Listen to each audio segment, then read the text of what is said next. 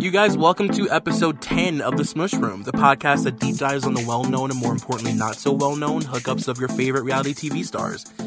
I am your host, Troy McEady, and I just want to start right off the top by letting you know, much like Molly last year, I am suffering from a little bit of an allergy issue today. Like, shit's gotten very real this morning. I've got a bottle of water next to me. I've got a cup of coffee. I have some, lozenges in my pockets. So I'm doing my best, but my best may not be my best, if you know what I'm saying. I did blow my nose before we started to, try and avoid dealing with that throughout the episode, because I'm definitely, not going to edit those sounds out. I just won't. So if I do have to stop and blow my nose, Molly was so respectful to add in those kitty sounds. It was so adorable, but unfortunately, in the Smush Room, you'll just have to listen to me blow out the extremities. This is my first episode by myself in about a month. This feels very weird. I feel like I'm at home again. I feel very safe. This is my safe place. It became my safe place for a long time. And then I opened it up to other people, and it was awesome and fun. And now I'm retreating back to my shell. I just want to do an episode by myself and, talk about these two people. I already know you read the episode description. And I know that half of you may be feeling a little bit weary of how I can possibly talk about these two people for 45 minutes to an hour. Another portion of you were probably very excited, as I was, when I realized that I wanted to talk about them. But I'm not going to lie, I was also a little bit nervous. I was like, what the hell am I going to say about these people? That isn't already out there. Also, they're not very deep thinking people. There's not really a whole lot going on with them emotionally, mentally. But there also, at the same time, is so much going on with them emotionally. So much bubbling beneath the surface. So it's even more interesting. Today we're going to be talking about Brigitte Nielsen and Flavor Flav. I think that I'm the only person besides Brigitte that pronounces her name this way, much like Guy Fieri. So that's something that you'll also just have to face. Along with me blowing my nose, I will be pronouncing Brigitte's name in a pompous way. I'm also going to make a very bold statement right now. I think that this may be the most important couple I've talked about so far, honestly. And I know I can be a little bit dramatic. Sometimes a little bit of a theatrical moment will come out of my mouth. But I'm being serious. I think that this is just based on what we gained from this couple dating in comparison to the other couples. This is a couple that changed not only where pop culture was headed, but all of reality television. Our entire country changed because of Brigitte Nielsen and Flavor Flav dating. So let's just jump right into this fucking cesspool. So Flavor Flav and Brigitte Nielsen technically dated from 2004 to 2005, and they met while filming the reality show The Surreal Life for VH1. And Flav and Brigitte's relationship spawned more than 15 reality shows for VH1. I mean, like I said, it really changed the network's programming. It changed VH1's entire identity for the next, 6 or 7 years. And like I said, it really, really, really had a huge impact on where our culture was headed, where our pop culture was headed, where celebrity culture was headed, reality TV. All of it was different after this couple dated. And I know a lot of people have, their theories on whether or not this was a real relationship, whether or not they really loved each other, if it was all for the show. And I mean, I definitely think that they were aware of the opportunity that had come about just from them dating and the fact that people were so interested. But I really do believe that Flavor Flav and Brigitte Nielsen, were totally in love. I'll get into it, but I think their addiction issues had a lot to do with it. And they were both just these sort of outsider, sort of freak show, to not to be mean, but the sort of freak show people who found a weird solace in each other. I really do think that they loved each other. Now, up to the point of The Surreal Life, I think Brigitte was known mostly for being the ex-wife of Sylvester Stallone and for her roles in some really big 80s blockbuster action movies. Brigitte married Sylvester on December 15th of 1986 at Irwin Winkler's house in Beverly Hills. And this relationship basically made her a household name. And she became known in the 80s as the Amazonian because of her height. And she was also a huge tabloid fixture. She was known to the world as this big, beautiful, Danish supermodel who married Sylvester Stallone for his money. She was known as a gold digger. Now, during this time, she also starred in Rocky IV. She was in Red Sonja and Beverly Hills Cop 2. And she also posed as She-Hulk in the early 1990s for Larry Cohen, who I believe at the time was planning on doing some sort of like She-Hulk franchise that never took off. She also admitted to cheating on Sylvester with Arnold Schwarzenegger, which is like a whole fucking weird thing that I can't wrap my head around. The fact that like there was a love triangle between Brigitte Nielsen, Arnold Schwarzenegger, and Sylvester Stallone. It's like too much for me almost. She also cheated on him with director Tony Scott when they were filming Beverly Hills Cop 2. And he admitted to cheating on her with his secretary at the time, Kelly Sanger. So like, as I say once per episode, it's all just one big circle jerk, you guys. Like, get in line. Nobody's special. Brigitte and Sylvester divorced 19 months into their marriage, and as a result, she said that she was blacklisted in Hollywood and that Hollywood chose him over her, which, like, duh. He was, like, the biggest action star in the world, and she was known as a gold digger. On Oprah's Where Are They Now special, she said, "When I left Sylvester, all doors closed on me, and I was basically blacklisted. Thank God I had so much work speaking 4 languages. Danish, German, English, Italian. Being able to work in these other countries helped me survive." I don't know if you guys ever watch Oprah's Where Are They Now, but the episodes always make me laugh so hard because if there were ever a time that Oprah really was just like phoning it in, it would definitely be this show. Because she has like the most motley crew of fucking people who appear on it that you know Oprah doesn't give a shit about. Oprah does not care what Brigitte Nielsen is doing in 2016. And I love that she's trying to make us believe that there would ever be, that there's a world where that is a possibility, that Oprah wants to know what Brigitte Nielsen is up to after having done shows with Flavor Flav on VH1. Like, I love it. She basically picks names out of a top hat and just like throws them at her producer's feet. So after the divorce, Brigitte was basically forced to take her career elsewhere. She moved back to Europe. She did a ton of B-list action movies and hosting gigs. And that was basically what she did to survive up until the early 2000s when she found reality TV.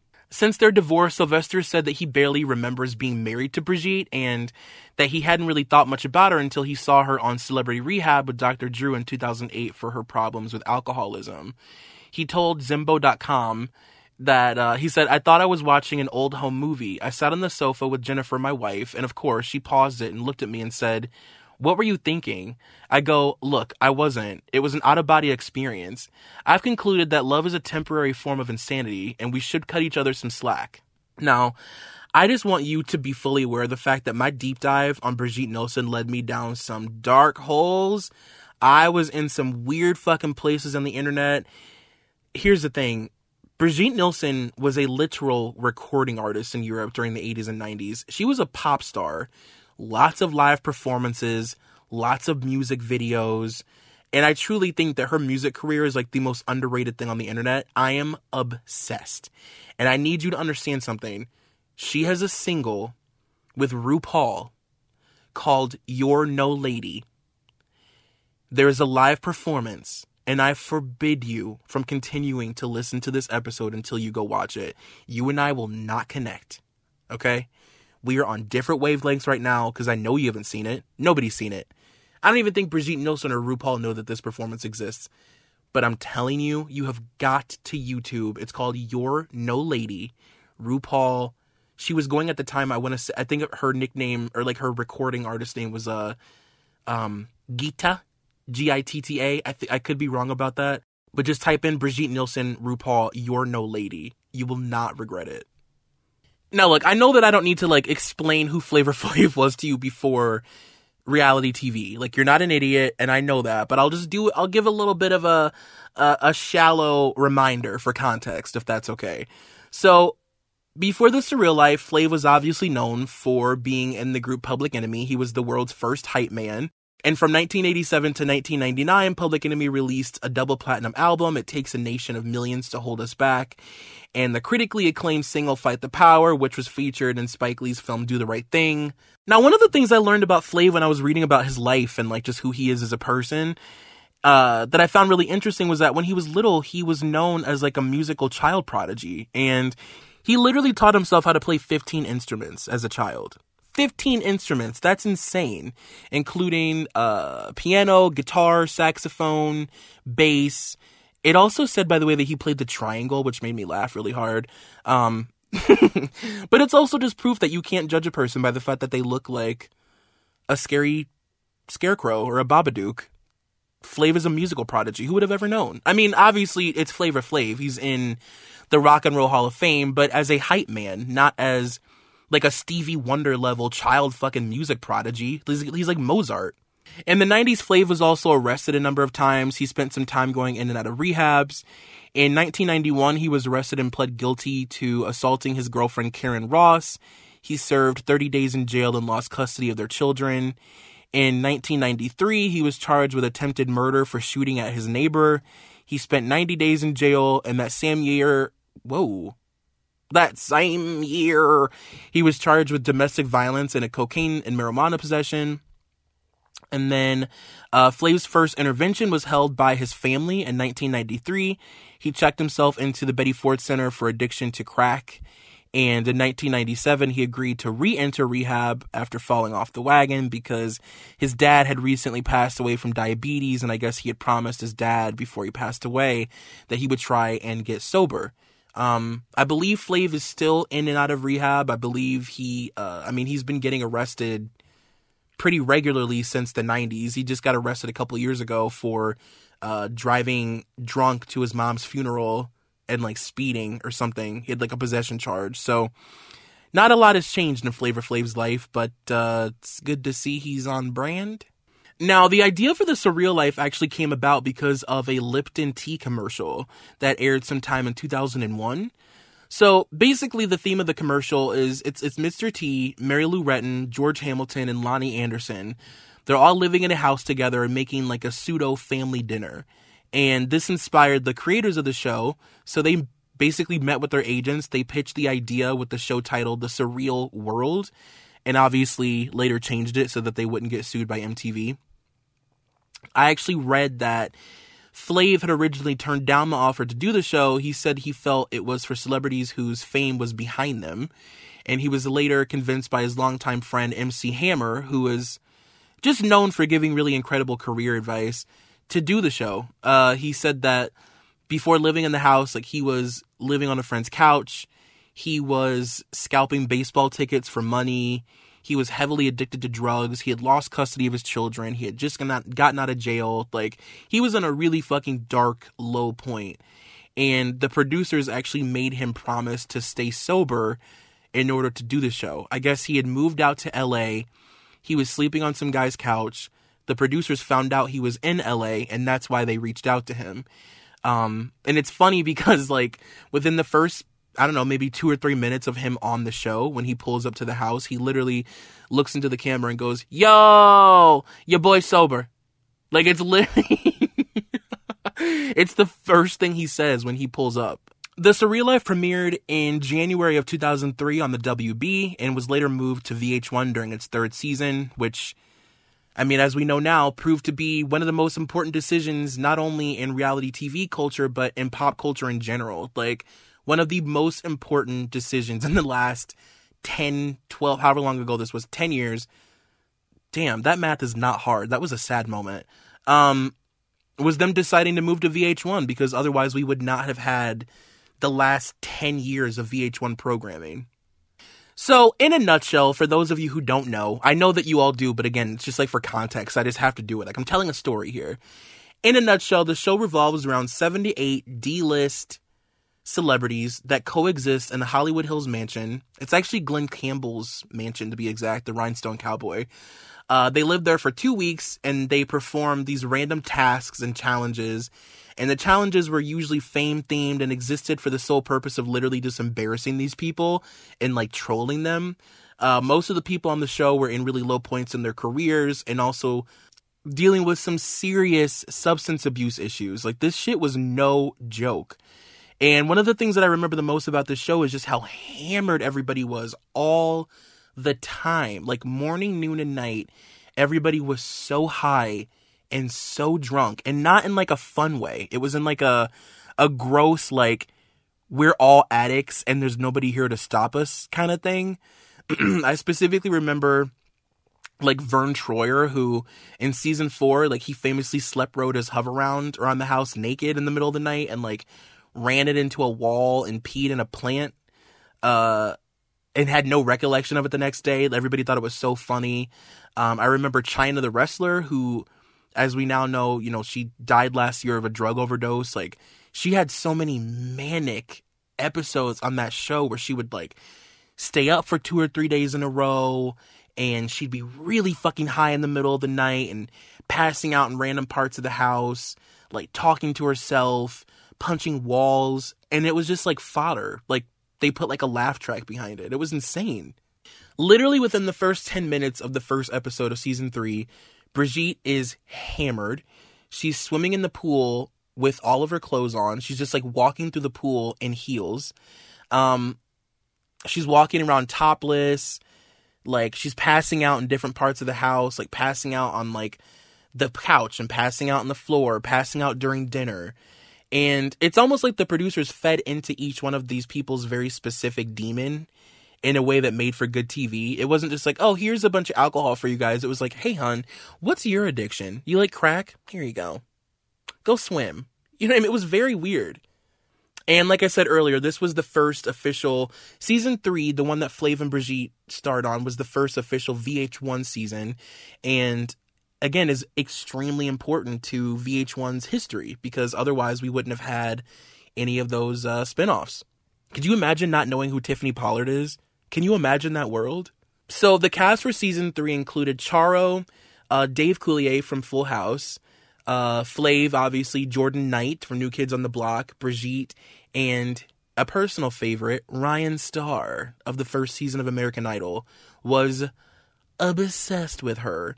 And I only realized very recently that she could absolutely not fucking sing at all. Like, she was, at best, you would consider her tone deaf. And that's being, like, polite. That's, like, a polite way of trying to tell a person that you cannot fucking sing to save your life. Like, she was horrifying.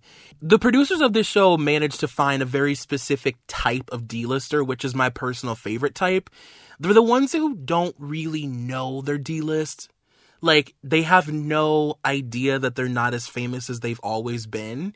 And there's a very specific twinkle in their eye that sort of glimmers when they talk about their glory days. It's actually very sad, but none of these people have any idea that they're not, like, superstars. Like, I love it. Like, Ryan Starr, I have to explain this to you. So, in one of the episodes, one of their requirements, because they have these challenges every week, and in one of the episodes, one of, like, the task is to record a single. Like, they have to put a song together. And, Ryan Starr has this, like, emotional breakdown because she will only sing rock and roll, and she refuses to do anything that doesn't speak to her soul. And the only thing that is true and authentic and not poser of her is to sing rock music. And, mind you, like, she was just on American Idol, like, singing Last Dance. So she has this, like, complete breakdown where she's, like, hysterically crying and, like, convulsing in a bathroom because they're making her sing a song that fits into, like, an R&B genre. It's like, Ryan Starr, who in the actual fuck do you think you are? Like, that's the kind of delusion that I like to tune into. You know what I mean? I love delusional D-listers. And like I said, this was obviously a group of people who they all had their own issues. But I'm here specifically to talk about Flav and Brigitte. I will probably be cherry picking people from these seasons because now I can't stop watching. I found an illegal streaming website that offers them that I will not be saying the name of, but I'm in a good place right now as far as my catalog of the surreal life. But we obviously know, like I said, Brigitte has a history with alcohol. She admits to being drunk in literally every scene of this show, and she blames it on being European. So it's like she presents her alcoholism in this way that she was never in her life ever led to believe that it was a problem. Like, I really believe that she thinks that Europeans do things like this. Like, they will get so drunk at like 11 in the morning that they swim in a full outfit, including heels, and then just like walk around the house topless for 12 straight hours. Like, that's just being European. But with Flav, it's a little different because from what I've picked up on, especially watching, so I watched The Surreal Life, and then I watched their season of Strange Love, which obviously we'll get to. And I watched a couple episodes of Flavor of Love, which I didn't really need to because that one is a little bit more fresh in my mind. But the thing that I picked up about Flav is that he hides behind this facade of being this like fun-loving, silly, goofy, life of the party hype man. But he has this really, really dark, violent side to him that was way more apparent on this show than it was on like Flavor of Love. And I'm guessing that's obviously because VH1 felt a need to protect him. Even dating back to them saying like, you know, you need to be sober to be on this show, which like, did they say the same thing to China? And like, did these people remain sober when they got on the show? I think not. But, you know, like I said, there was a need to protect Flav when he had his own show. But during these times, like, you could kind of see everything. And he was fucking violent. Like, there was this sort of like unspoken thing, I think, amongst the cast of this season where like you didn't want to piss off Flav because he was fucking psychotic. There was one episode where they had like a house meeting because they have like a puppy that lives in that house. It's the Surreal Life dog, and they're supposed to take care of it. And he got like violent with the dog. He obviously, I mean, he slapped Brigitte. Like and it gets worse. Like, especially, we're going to get to Strangelove here in a second. I cannot believe I'm sitting in a fucking closet talking about Flavor Flav like this. Like, it just hit me how dark my life is right now. So, as you know, reality shows have a shelf life of about 7 minutes after they've been gone for a while, right? Like, when they leave the air, we very quickly forget. So, it's easy to forget the fact that with the Surreal Life, this was a really, really, really important show for VH1 at that time. It was the highest rated show on VH1 up to that point ever. It was extremely successful. So when they came up with the idea to do Strangelove, it was really, really, really important that this show worked, because if it didn't, it could derail this amazing celeb-reality thing that they were sort of coming up with at the time. And mind you, this was only season 3. This show went on for 3 more seasons and obviously had 10 years of spinoffs. So, like, they knew that they were onto something. It was also a little bit tricky because people didn't believe that Brigitte and Flav were in a real relationship. Like, most people thought that this was fake. I have a quote here from Mark Cronin, the producer of Strangelove. He said, Brian Graydon, the programming chief of MTV Networks and VH1's parent company, had asked me if the show would be scripted when the idea came up for them to have their own show. And he said, the producers see Flav and Brigitte when the cameras aren't around, and we can tell you, this shit is real. So, like, again, I believe that these two people really did love each other. I think that they were in an actual relationship, but they were just aware of the fact that them dating made people feel a certain kind of way, and it definitely pushed them to continue dating, but I don't think that there was any fakeness to the fact that they were actually attracted to each other, if that makes sense. I have another quote here from Dave Coulier. I'm really fucking scraping the bottom of the barrel right now. This is sad. You're witnessing my rock bottom. I should be in this Real Life house. Dave Coulier said, they called me from a hotel room the day after the show ended, obviously feeling no pain. He said, by now, however, their relationship has become a cartoon of itself, at which point I don't think it's believable. So, you know, we were still not really sure if Brigitte and Flav were in love with each other. The country was aflame. And, you know, it's extremely obvious 13 years later that this show was scripted. I mean, of course, it's ridiculous. I can't believe that there was ever a time that people were giving exclusives on if they thought the show was real or not. It just makes me laugh that we were so naive in the early days of reality TV that we would debate things like this. And I definitely believe that these two were, like I said, attracted to each other. Like, they obviously saw opportunity in being with each other, but they were, like, feeling each other. Like, Brigitte was feeling Flav and vice versa. Flav was also working on his first solo album, and he had planned on reuniting with Public Enemy. So when that news came out, a lot of people were like, okay, so now we definitely don't think this is real. It's all going to be a lead up to him, like, releasing a fucking album or something, which it was. So, in a nutshell, the premise for Strangelove revolves around Flav surprising Brigitte in Italy, where she lives with her then 26-year-old fiancé, Mattia. And the season leads up to whether she'll leave her fiancé to be with Flav, or she'll stay in Europe and get married to Flav. Which, by the way, obviously she didn't end up with Flav, and she's actually still married. She's still with Mattia. Like, this 26-year-old kid that was on the show, she's been with him for that long, which is amazing to me. In my realization in watching the full season of Strangelove, yes, I watched For You, an entire season of Brigitte Nielsen and Flavor Flav's reality show, Strange Love. I did that for you. So don't ever say I don't do anything for you, because I watched, again, I'm going to repeat it because I deserve to be able to repeat that. I watched an entire season of Strange Love with Brigitte and Flav just to have this conversation with you.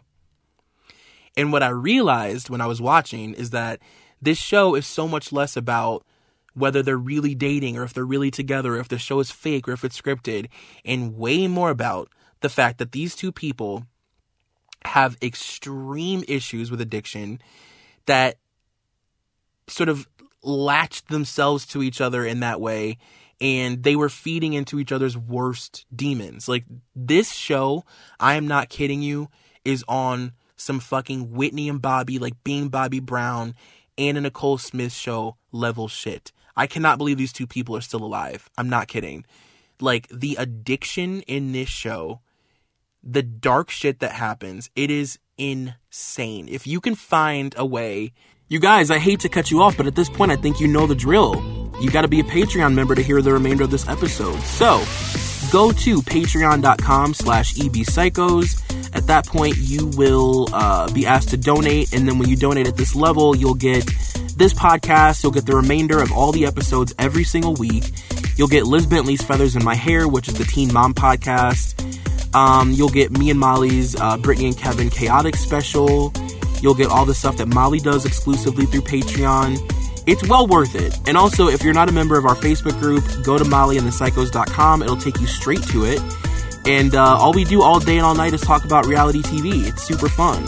So, like I said, patreon.com/ebpsychos and mollyandthepsychos.com.